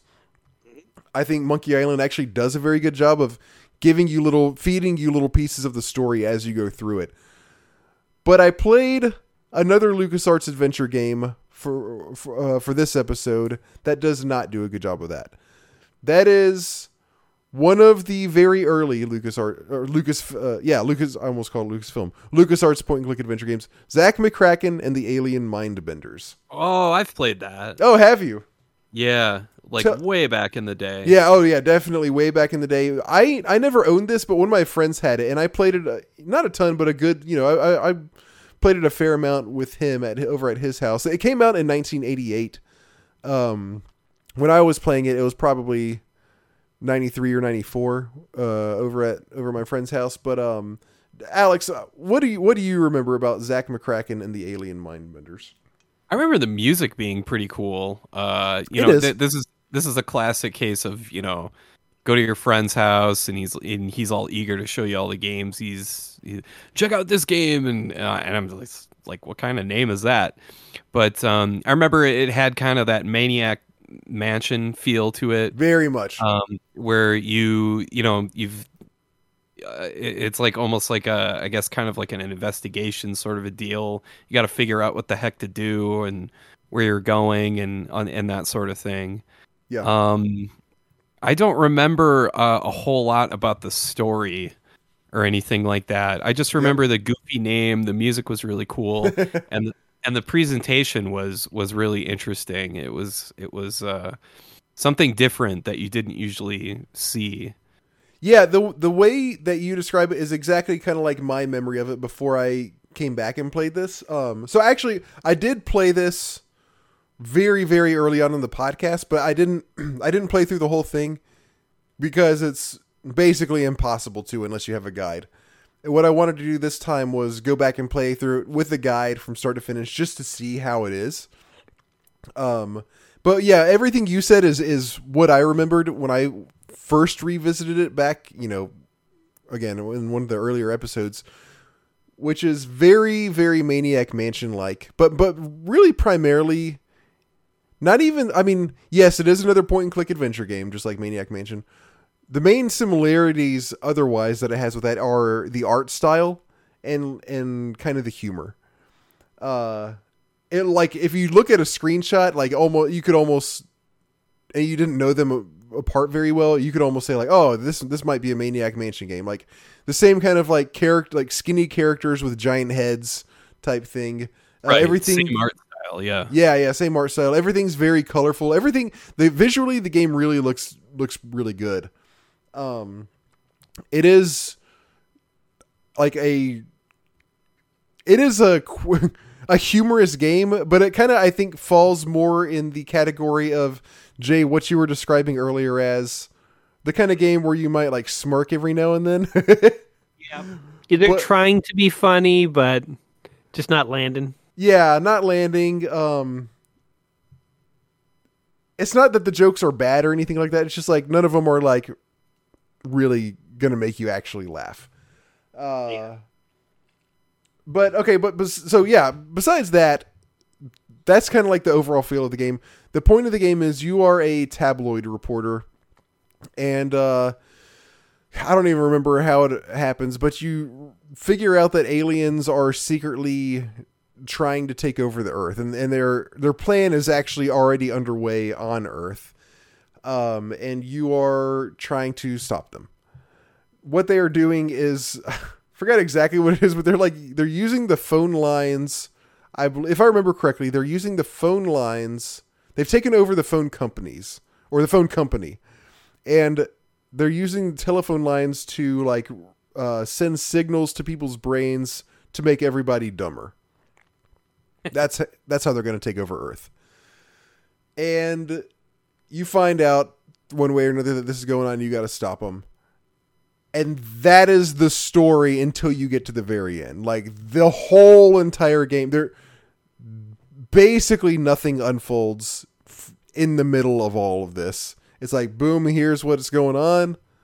Now figure out a shitload of very, very, very obtuse puzzles. And not only are the puzzles really pretty bad. Yes, there are some that are fairly reasonable, but there are a lot of bad ones too here. This also came before. So this came after Maniac Mansion, but it really feels like a step back. Both of the games were before LucasArts came up with the, all right, like no deaths in an adventure game concept. They were still doing the thing where you could die and you could get stuck in dead end states where, you lost an object or you missed an item that you needed to pick up earlier in the game. And then that, then hours later, that makes it to where you can't advance. I always wonder where that came from and why people developing adventure games thought that was a good idea. Oh like my that gosh. was the standard. That's how they started. Why? I know, it's mind blowing, isn't it? Yeah. I can't rationalize that. Yeah. My best, I imagine it's just to get more playtime out of it, because it's gotta be. Right. This was back when like squeezing every bit of playtime you could out of a game was a thing. As far from a development standpoint, and people didn't have 100 games in their Steam library to like backlogged. And that's my best guess, but it's not an excuse by any means, because it still is terrible game design regardless. But that's probably the thought process, I'm guessing. Yeah. But so this does have both of this. It does have situations where you can die. It does have situations where you can get stuck and not realize that you just can't advance because you're missing an object that you needed earlier, or this will straight up let you destroy items that you need later in the game. Like, you can tell the philosophy here was just like, let the player do whatever they want, but that doesn't work out in this type of game. So it is a point and click game. You have like the typical verb interface. It's interesting looking at the verb interface on this one because it has like too many verbs. Like there has several where it's like you could just use the use verb, but it has specifically like put on and take off are two of the verbs, because for like a few instances where you have to put on different types of clothing, where now once they kind of weeded some of these out, you would just use for that kind of stuff. But that's from a historical standpoint, just kind of interesting to see. Yeah. I remember that was the big impression that I got. My friend had this, and it was seriously, the screen was seriously cut in half with like, and it was just completely filled with words on the bottom. And I was just like, that seems like I wasn't thinking that, but I was just right. like, wow, half the screen is just words. That's kind of a bummer. Like, in retrospect, again, it's like, what were they thinking? Because like the next generation of games, you click on something and you could like look, talk, touch, or move. And that's all you need. That's all you need. Yeah, and interestingly, this one does not have a talk to button. You cannot choose just to go up and talk to any character. The only way you can do that is by like interacting with certain things, which causes a character to talk. Or you can like give characters. There's a give button, which some of the other ones might have that too. But if you give a character something, then or try to, then they might talk to you. Or if you like interact with something that causes them to talk to you, they will. But there's no option just to go up and talk to somebody, which is like a very big part of adventure games that came after this. Like, talking is like, that's how you progress through 90% of them, it seems like. But so yeah, that was kind of interesting. But yeah, so Maniac Mansion, which I said came out before this, I actually really like that game. I think that's a solid game. This one is kind of just asinine in the things that they expect from the player. Like, besides the dead end states and all that, a lot of the puzzles are just ridiculous. Very early on, there's a pawn shop, and you need to, well, you don't realize this at the time, but you need to buy just about everything in the pawn shop. And you also need money to travel, because the way you travel in this game, it's like multiple things are tied together that are bad. The way you travel from one place to another, you have to travel to different cities all throughout the game. The way you do that is you walk to the airport from wherever you are, or, you know, the airport at wherever you are, buy a ticket at this like little ticket kiosk. You use your cash card. You have a cash card is what it's called. You use it on the little ticket kiosk. Then a screen comes up with some cities. You choose which city you want, click it, then it makes the purchase. Then you walk through the gate to the airplane, and then you show up wherever it was that you meant to be. Now, Wait, you don't have to go through security? Yeah, this was back before security existed in airports. Man, just destroy the whole immersion for me. They should add 20 minutes of going through security. Yeah, I forgot to do that. But what sucks about it, even, is, first off, that's like a lot of clicking just to go from one place to another. Like, going to the ticket thing, buying a ticket, then walking through the thing. Like, that could have been condensed into like 1 or 2 clicks. But not only that, you can only access certain cities from other certain cities because you're traveling all throughout the world. So it really, and there's no map or anything. It's just a list of cities. So if you want to go to Cairo, for example, then first you have to travel to, I don't know, like something near Cairo, I guess. You only have access to certain cities that are nearby certain other cities. So you have to like daisy chain from city to city if you want to get to certain ones. But there's no like map showing you what's close. So you just have to be good at geography and like figure it out while you're going to one or the other, which not only is kind of a pain on its own, but that adds like exponentially more clicks every time you want to go somewhere farther away, just because you have to do the whole ticket buying process multiple times in a row just to get somewhere. But I'm getting ahead of myself. That's the thing you need money for. Other things you need money for early on are there's a pawn shop and there's a ton of shit in it that you just need to buy. And there's no reason to know that you need any of this besides the fact that it's just there in the pawn shop. Because most of it you don't use until much later in the game. But to buy these things from the pawn shop, what you have to do is you have to get a butter knife from your apartment.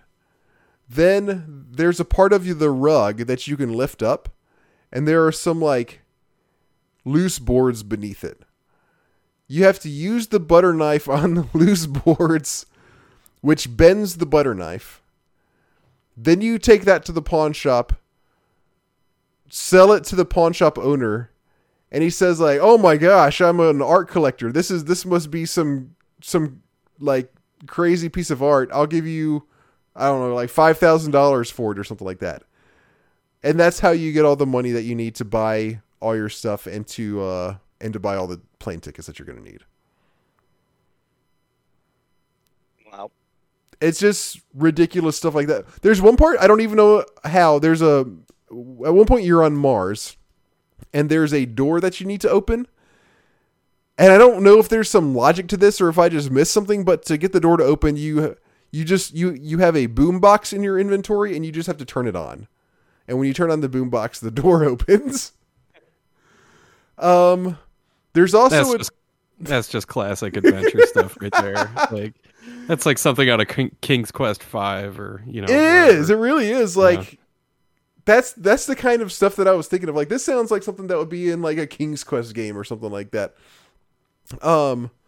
There's also tons of parts where you have to write down like number combinations to use like in very different parts of the game later on. Like there's one part where you're in some African village and you give a guy a golf club and he's like, "Oh, thanks. We're going to do this sacred African dance for you." And they do it, and at the very end, there's 3 of them, and they all crouch in a certain order. And the order that these three guys crouch in is like a combination to get through a door somewhere later on in the game. Wow. What? Like I'm telling you, it's ridiculous.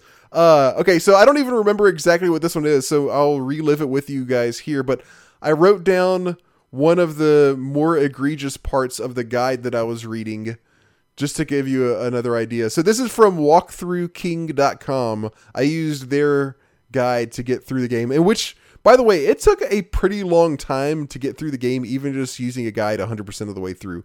So here's like a quick paragraph of one of the parts of the game. Okay, this is when you're on the air. So when you're on an airplane flying from one place to another, there's stuff that you have to do on the airplane to get something. And again, there's nothing telling you that you need any of this or like that you need to do anything, but you just have to figure out, I guess I need to do something here because it's a puzzle game. There's no actual like driving force here. So once you do all the stuff on the airplane, then you don't have to watch the whole flight animation every single time. But until you do all this stuff, then anytime you ride on an airplane, then it goes to a scene where you are inside the airplane. This is what you have to do. At one point, the stewardess goes to get peanuts for everybody. After the stewardess gives out the peanuts, stand up and go to the bathroom at the back of the plane. Pick up the toilet paper and put it in the sink. Then turn on the sink and press the call button. Then head right to the front of the plane. Now, as you're doing this, the stewardess goes back to, like, she's like, oh crap, there's a mess. Let me go back and fix this. Head right to the front of the plane. Open the microwave. Put the egg inside. The egg is in your inventory. Put the egg inside. Close the microwave and turn it on. Go back to your seat and wait for the stewardess to start cleaning it up. Then pick up the front seat cushion and pick up the lighter that falls onto the ground. Then open all of the overhead bins and take the oxygen tank from one of them. Now wait for the plane to land. So you're just making the stewardess's life hell, basically. Just tormenting this poor person. Right. Hold on, you guys don't do all that stuff normally on a flight? Where's the oxygen on this plane? Yeah. I gotta go stuff toilet paper in the sink. I'll be right back.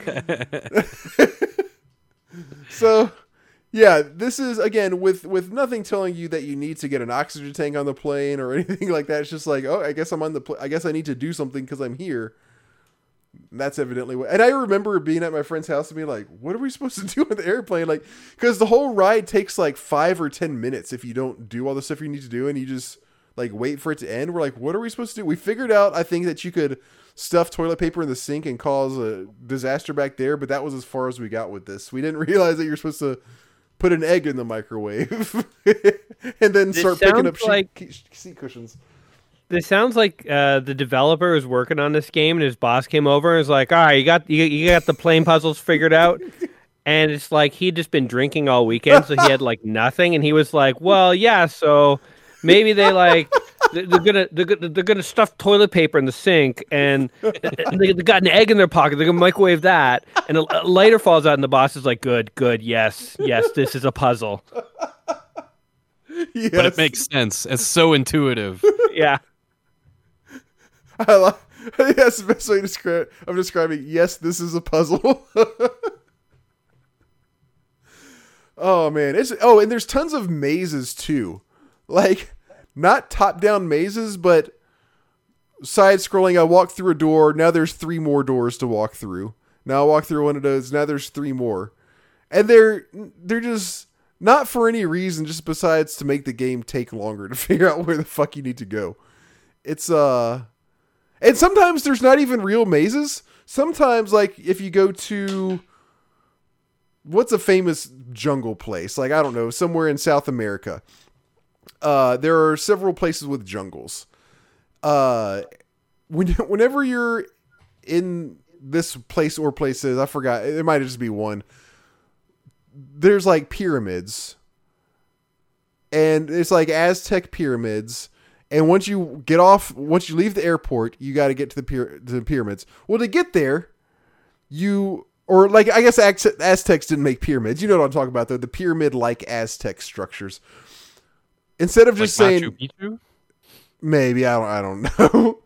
But to get there, you don't just walk there. You walk through, and then there's like woods, and there's multiple paths. And it doesn't matter which path you take. Once you walk through like 4 screens of woods, you just automatically appear there. But it's like, why did I have to do this? Why did I have to just pick random paths in 4 screens of jungle? Because it's going to I'm going to end up in the same place every time. It literally doesn't matter which path you take. It just makes you walk through 4 extra screens to get where you want to go. It's there and back. Maybe that's part of the alien mind-bending part of the game. Maybe it is alien mind-benders. Just to show how dumb you've gotten. You can't remember. I guess. You can't figure out how to get through the jungle. And it. Huh? The aliens have a higher purpose. We'll never know why. So yeah, it's just that's all those types of things are how the whole game is. Like and it's like it makes it so much harder that there are so many locations in the game. And like one thing you do here might affect something way somewhere else. Or like you need an item here. You need an item in San Francisco that you're going to be using in Brazil or something like that. Like it's just asinine. It's very, very difficult. So yeah, overall this was a huge disappointment for me.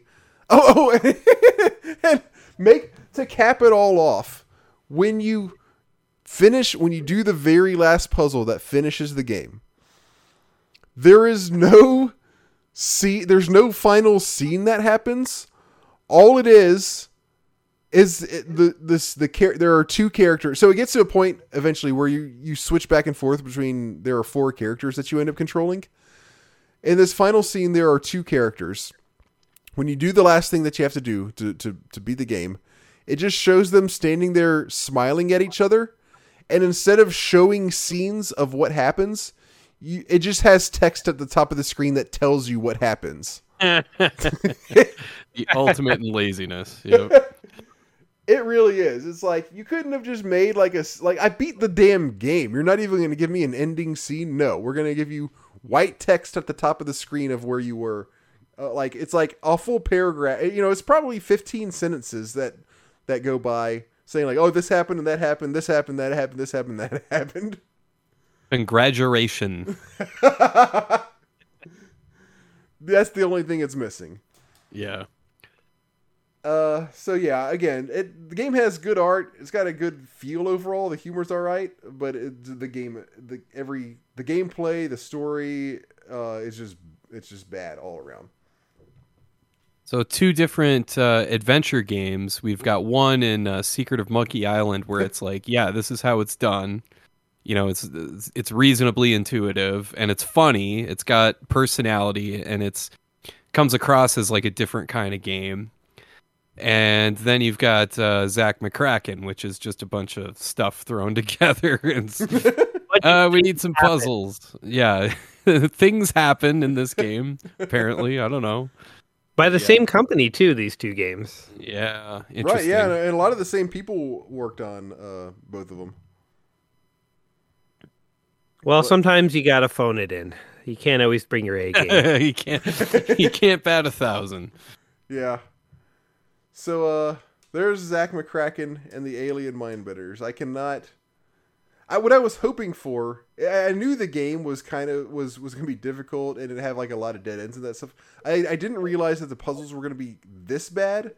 What I was hoping for was that playing through it with a guide, I was going to be like, okay, even if the puzzles are bad, at least like the story is going to be fun and funny and that kind of stuff. But even that didn't pay off.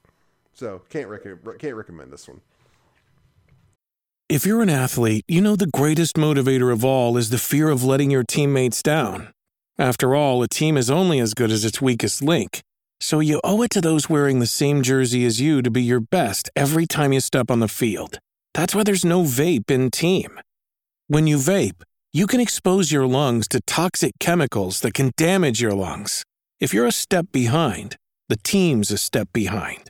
Brought to you by The Real Cost and the FDA. I think that's gonna do it. That's all I've got, and I think it sounds like that's all you guys have. Do we want to talk? I don't think we. I'll check one more time. We don't have any emails for this episode. Is there any newer? Like very briefly, are there any newer game? Jay, is there any newer game that you've been playing recently that you want to just give a shout out to? Actually, I don't know. It's newer as in the sense of it's in the last decade, and most of my games are several decades older that I play. But I recently got back into playing The Division with a couple of buddies. Oh, really? How is that? It's pretty solid. It's basically like a third-person shooter MMO, basically.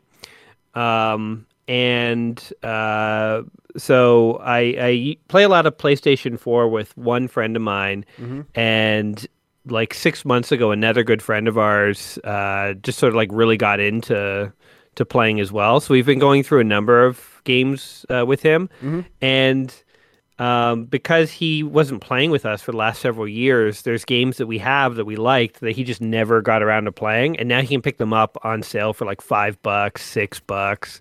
So we played The Division years ago, and with our new friend, we've been playing it again, and yeah, it's pretty fun. I don't know. I mean, like, I still play a lot of really old games too. Like, I'm definitely of the mindset that just because a game is 5-10 years old doesn't make it any less fun to play. So, yeah, this one's a little older, but we're still having a lot of fun with it. Awesome. Yeah. Alex, are there any newer games that you just want to give a quick mention of that you've been playing recently, or not really? Just Elden Ring, Oh, are you playing that? Okay. Just switching off with my girlfriend every once in a while. How are y'all liking it? It's exactly what you would expect. It's Dark Souls, but open world. So instead of, ramming your head against a brick wall with the next boss that you can't beat and you die 100 times, this time you can just run away. Do you like the Dark Souls games? Are you a fan of those? Yeah. There's a certain old school quality to them where it really is like just pattern recognition, emphasis on enemy design and enemy patterns and, dodging, and there's a lot of options for your equipment and armor and fighting styles and that sort of stuff. So yeah, I think they're pretty cool. Awesome. Well, I've been playing. I'll just give a quick shout about this one. I'm sure I'll talk about it more when Jay Totoro is back, because I know he's been playing it some also. Triangle Strategy.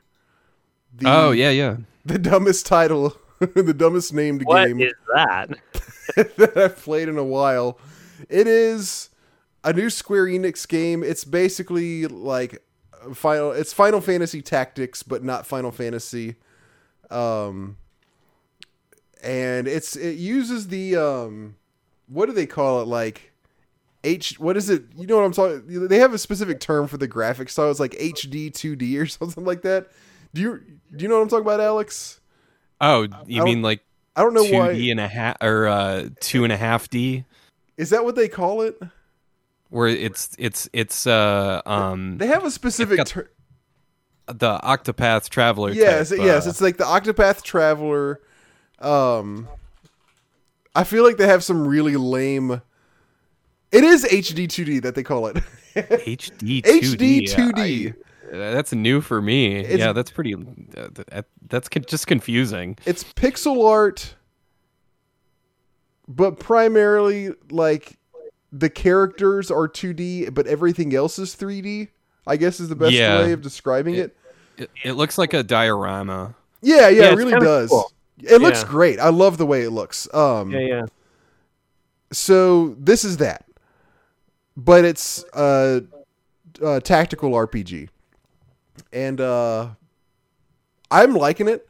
The story is very, very vanilla and just basic, but the combat and all that is really good. Unfortunately, there is a ton of story. Like sometimes there's 30, 45 minutes of like story cutscenes between fights. Wow. You can fast forward through it, luckily. And then on top of that, there's optional scenes that you can watch. So there is for a game with such a like textbook boilerplate story, they really like their story because there's a shitload of it here. But if you can fast forward past that, or just, I haven't been fast forwarding it, but I have gotten to the point where I'm really not watching any of the optional stuff. The combat's really fun. You got lots of characters to choose from. You know, they all have different abilities and that stuff. And then you're leveling them up and choosing the ways that you want different characters to level up and that kind of stuff.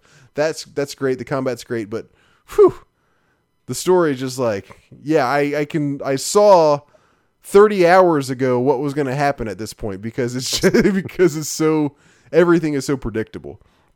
That's kind of how I felt about when I first played Bravely Default for 3DS. Oh yeah, I know. I played that too. I liked I thought the combat was a bit novel. There were some interesting ideas. Yeah. But God, they insist on shoehorning this like utterly generic story, and it's like, oh, you've got the pompous character, and then you've got the wholesome character, then you've got the hero who doesn't say a whole lot. It's like, all right, I guess it's the latest version of this, like there's nothing new here at all, and it's just like, can we, I'm not asking for Shakespeare here. Can we at least not? I mean, my thing is keep it short if you're going to do that. Like, exactly. Have your generic story, but brevity. That's the hardest part of those games where it's like, no, we need fey acting and big accents and we need dialogue, and it's just like, this is an unpopular opinion, but another game like that is Golden Sun for me. Oh, really? I haven't played that, but I know of it. For Game Boy Advance, that is a game that I've tried to get into a couple times, and it's just like, can you guys just shut up? Like, I'm so like, there's so much text. It's just like everybody has 1,000 things to say. It's really gets old. It's really funny because I feel exactly how Jay said. Like, if you want to just focus on gameplay and just throw in like a very, very basic story, that's perfectly fine. But why do you spend so much time on the story if that's the case? Yeah. But that being the case, as I said, overall I am liking it. So, but we'll talk about it some more when Jay comes back on, because he's been playing it too, and I know he's going to want to talk about it also. I think that's all I've got. Let's talk about real quick, if y'all have time, what's been going on with y'all's channels. I know we kind of discussed the channels themselves earlier, but what are the new videos that you have had and that kind of stuff? Like, where are you? What have you been up to on your YouTube channels? Alex, why don't you go first? Well, there's a whole ton of irons in the fire, as they say. I'm still looking at a whole bunch of like Super Nintendo ROM hacks, Super Nintendo improvement patches. I'm always on the lookout for all that kind of stuff. Especially improvement patches, because you get to find stuff that like people have made. I don't know if you've ever remember playing the Super Nintendo version of Jurassic Park. I only played the Genesis one. Yeah, it was kind of cool, actually. The Super Nintendo one was pretty cool. It was pretty ahead of its time, but the big flaw was that it didn't have a save feature. But somebody actually made a patch that includes SRAM, so it is able to save. And not only that, but someone also made a Jurassic Park randomizer. So really, of course they did. Yeah, every time you start a new game, you get a completely different map. You don't know which dungeon is where, and that sort of stuff. I love finding stuff like that. I think it's really cool. Yeah. And I have a feeling, Robert, you're really gonna like this. Somebody made. Okay, so in the past, I've talked about like how there's certain games that get the it's usually referred to as a redux or like a redo of a game. Like some of the most famous ones are for like Super Ghouls and Ghosts. It's there's a restoration patch that like gets rid of the slowdown and all that sort of stuff. Okay. You know, like it, and the Star Fox one for that is really good too. It's really polished. Somebody made a patch like this for Dennis the Menace. It's called Dennis the Menace Redux.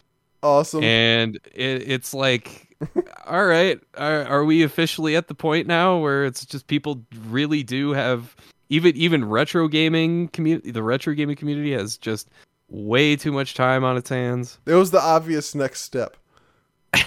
I guess so. But of all the games to pick, I thought I seriously laughed out loud when I found that one. It was just absurd. That is really good.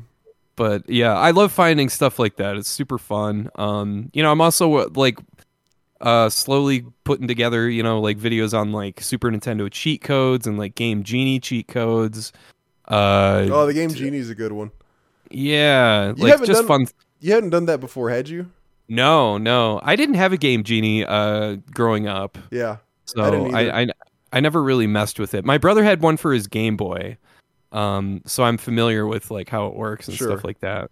But what are some of the? Can you give us a preview of like some of the best, or of like one or two of the Game Genie cheats that stand out? I don't have the Game Genie ones in front of me, but I do have like just regular Super Nintendo cheat codes that you can do without it. You know, like the SimCity money code. Sure. Oh, where you get like $80 gazillion. And then in Street Fighter 2 Turbo, you can there's a code you can do at the Capcom logo where you can get 10-star turbo. And it's just like so ridiculously fast. Oh, I don't know if I knew about that. It's cartoonishly fast. Yeah, it's laugh out loud funny when you see it. And then there's like smaller stuff like the fact that you can when you play Contra 3 2-player, you can borrow lives from each other. Like if one guy's got like 8 lives and the other one's only got 3. Yeah, there's like a button combo that you press to move one life to the other player. So yeah, it's just smaller stuff like that. When you do that, is the person typing in the code, are they donating the lives, or is the person typing in it stealing? Okay, so you can't steal lives. No, I wish you could steal lives. That would be awesome. That'd be a Couldn't total the NES Contras, and that was always fun. Oh, could you? Yeah, if you're playing 2-player, the second player dies or first player dies, they just press start or whatever, and you totally take the other guy's life. That's awesome. They need to make co-op combative again like that. Like remember in Battletoads where you could like beat the crap out of each other? Yeah. Yep. That was always fun. They need to bring that back. I agree. Now the best you can do is like passive aggressive, where like you see a full health pizza on the ground and you take it when clearly you don't need it at all and your buddy needs it. Yep. I need it for the points, man. I need to get that extra life. I've told this story before, but when I was little, I loved Golden Axe, and sometimes I would get my sister to play it with me. She was younger than me, and in Golden Axe, you know, there are 3 different guys you can choose from, and they have different like magic. You have these like magic spells that you can cast, and the way you cast them is you have a meter. And you get pickups that will fill up the meter partially, and you can cast it with your meter only partially full, but it's like a weaker spell. And the spells are actually different. The higher your meter fills, it's actually different spells, but of course they're also more powerful. And whenever you use one, it wipes out whatever you have, and it's just a more powerful spell if you have it filled up. But the different characters have different size meters. Like one of them has a really long meter that casts a really powerful spell when you do it, whereas like one of the other ones only has a short meter. And inevitably, whenever we would play, if I had like the longer meter, I'd say like, all right, hey, I need to get the power-ups first because my meter takes longer to fill up. But if I had a guy with the short one, I'd say, hey, I need to get the power-ups first because mine's just going to take a minute to fill up anyways. So either way, you win. Yeah, exactly.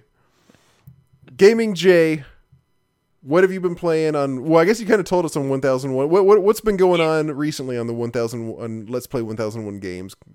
And what's coming up if you can? Well, as I said, we're getting close to 700. And usually when I sort of hit one of those markers, like 400, 500, 600, 700, I try and do like a special game and for the rollover. And I will announce not next month, the month after. It's the end of May. I think I'll be hitting 700. I will announce what I will be playing, but I have a game basically that there is no hope in hell I'll be able to play solo. So I'm going to be live streaming it and depending on viewer help to figure out what the heck is going on. So I guess awesome. A little mysterious as to what it's going to be. But I mean, I've tried to look up tutorials and I've watched videos explaining it. And I kind of get it, but it's also like one of those games that's so complex that if you've never played it, you'll just bumble around. So I was like, you know what? I'll stream that one, do a streaming event. Like I think if a year or two ago I did Legend of Zelda, and I had you guys joined in at different points in the night, and I did that one. That was fun to do live, so I'll do an event like that. But other than that, just working on the 1001, playing some games here and there on the side as I usually do. But yeah, just working on that. That's you mentioned that in one of your recent videos that was going to come up, and I think that's an awesome idea. And I'm very interested to see what game it is that you're talking about. Yeah, it's I didn't want to harp on it on every video, so I've just dropped a hint or two so far. But I did want to start to put it on people's radar so that they knew it was coming, because it really is kind of a thing where like if nobody shows up to the live stream, it'll be an interesting disaster.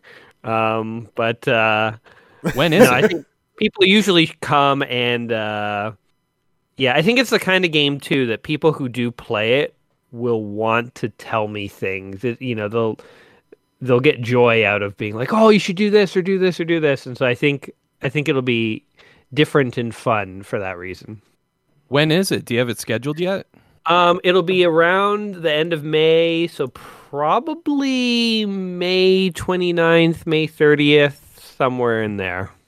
What I will do is closer to the beginning of May, I'm going to set a premiere, so it will show up and I'll announce it. And so it's like, it'll get on people's radar, but it's just so early now. I don't want to people will forget if I try and advertise it right now.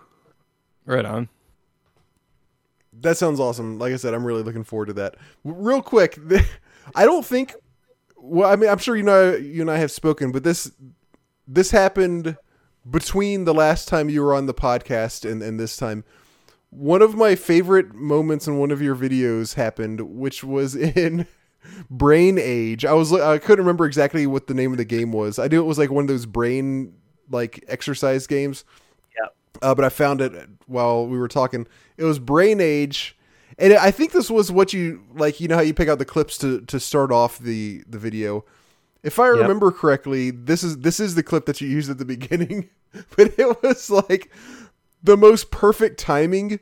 You did like this little brain puzzle thing, and then you did like, well, I thought you did pretty good. You thought you did pretty good, and you're like did it. You're like kind of talking through the puzzle. Then you finish it, and you go, yes, nailed it. And then it pops up and it shows like what age brain it judges you as having, and it said like 90 years old or something. It was not a good showing. But like the timing between you saying nailed it and then that popped up instantly as soon as you said that, it could not have been better timed if you had edited. Yeah, that game shattered my confidence in my own mental abilities. I'll say that. Yeah, that was a fun little game, actually. Brain Age. It's interesting and different. But yeah, I thought I was doing well in so many of those things, and I was not.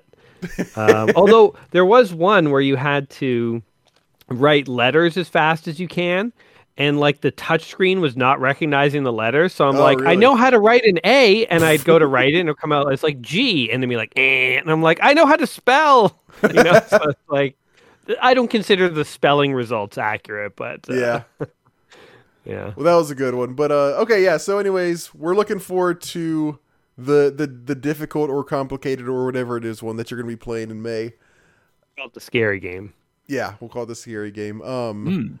For us, again, all of our listeners, Game of the Quarter will be next episode. That'll be roughly 3 weeks from now. So I would say get in your emails in the next like week or two if you want to tell us your thoughts about Final Fantasy VIII. Jay and I will be discussing it as well as whatever else we played that for that episode. But that's the one that we've both been playing.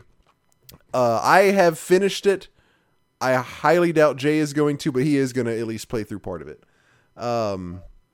And other than that, I think we're all set. Follow us at Class Gamescast. You can follow me at King Octavius. Where can everybody follow you guys? They can follow me at SNESDRUNK, where you can get the hottest sports takes this side of the Colorado River. Hell yeah. Jay? Yep. I'm Gaming J1001 on Twitter, or just Gaming. Oh no, I'm also Gaming J1001 on YouTube. I have an account somewhere that's just Gaming J, and I always forget which one it is. But Gaming J1001 on Twitter or YouTube, you'll find me. Awesome. Well, guys, it's always fun to have you on. Anytime you want to come on the podcast, just be like, hey, just hit me up and say, Rob, can I come on this episode? And I'll say We yes. can just strong arm ourselves like on here. Yeah, but either of y'all can, because We have to ask, Jay, or we just we need- announce that we're on. don't even Jay, ask. Jay, we're gonna need to team up, and we gotta like elbow our way awkwardly on like at the last second. Do that. In fact, you don't even have to know when we're recording. Just like, Just show up. just call me on Discord sometime. What's Be up, like, guys? hey, asshole, we're doing an episode now. Do it. Start recording. Hit record.